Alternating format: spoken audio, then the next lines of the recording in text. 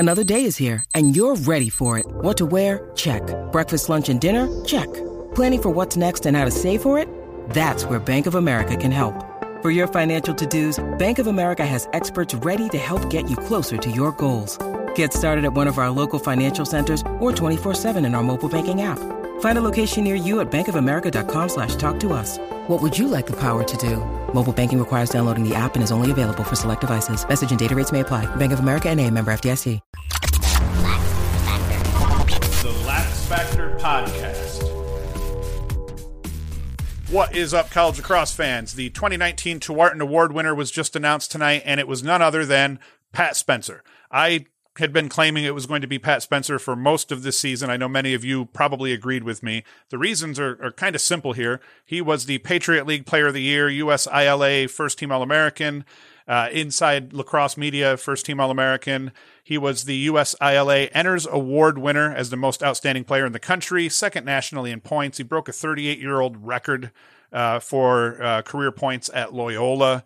Career assist leader in NCAA history with 231, 381 career points, second all-time in the NCAA. The kid had an incredible season, a physically dominant season from the very first game to the last. As I rip through his 2019 stats, pretty impressive as well. 49 goals, 65 assists for 114 points, 3 game-winning goals, 2 man-up goals, 37 ground balls, 8 caused turnovers, 4.5 minutes worth of penalty minutes. I thought that was noteworthy and semi-funny. 2019 highlights on his season include scored at least 7 or more points 11 times over 17 games. That's impressive, but it gets better. Scored 10 or more points 4 times. Scored 11 points 3 times.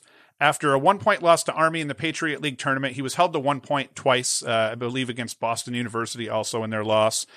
After that 1-point loss to Army in the Patriot League tournament, he goes 3-6 against Syracuse in the NCAA first round, propelling Loyola to the quarterfinals. He goes 6 goals, 5 assists against Penn State in the NCAA tournament quarterfinal, lost at Loyola experienced.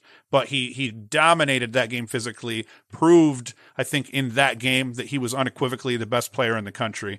Mostly because he was the best player on the field every game that he played this year. Hands down, Pat Spencer was the best player on the field. Even the games that Pat Spencer got held to 1 point, he was still the best player on that field. He was just the best player on the field that day. That happened to get held to 1 point as well. He was an alpha among alphas. He imposed his will on defenses, and more often than not, he broke the will of the defenses that tried to stop him. Over the course of his career, as a freshman, 89 points. As a sophomore, 83 points. Had 2 game winners in each of those years. As a junior, 94 points, 1 game winner. And as a senior, as I had said, 49 goals, 65 assists, 114 points with 3 game-winning goals on the season. He earned this award beyond all measure. Pat Spencer had one of the most physically dominant lacrosse seasons I think that we've seen in a really long time. And I just like to congratulate him, congratulate his teammates, because obviously, as all players say in scenarios like this, he couldn't have done it without them.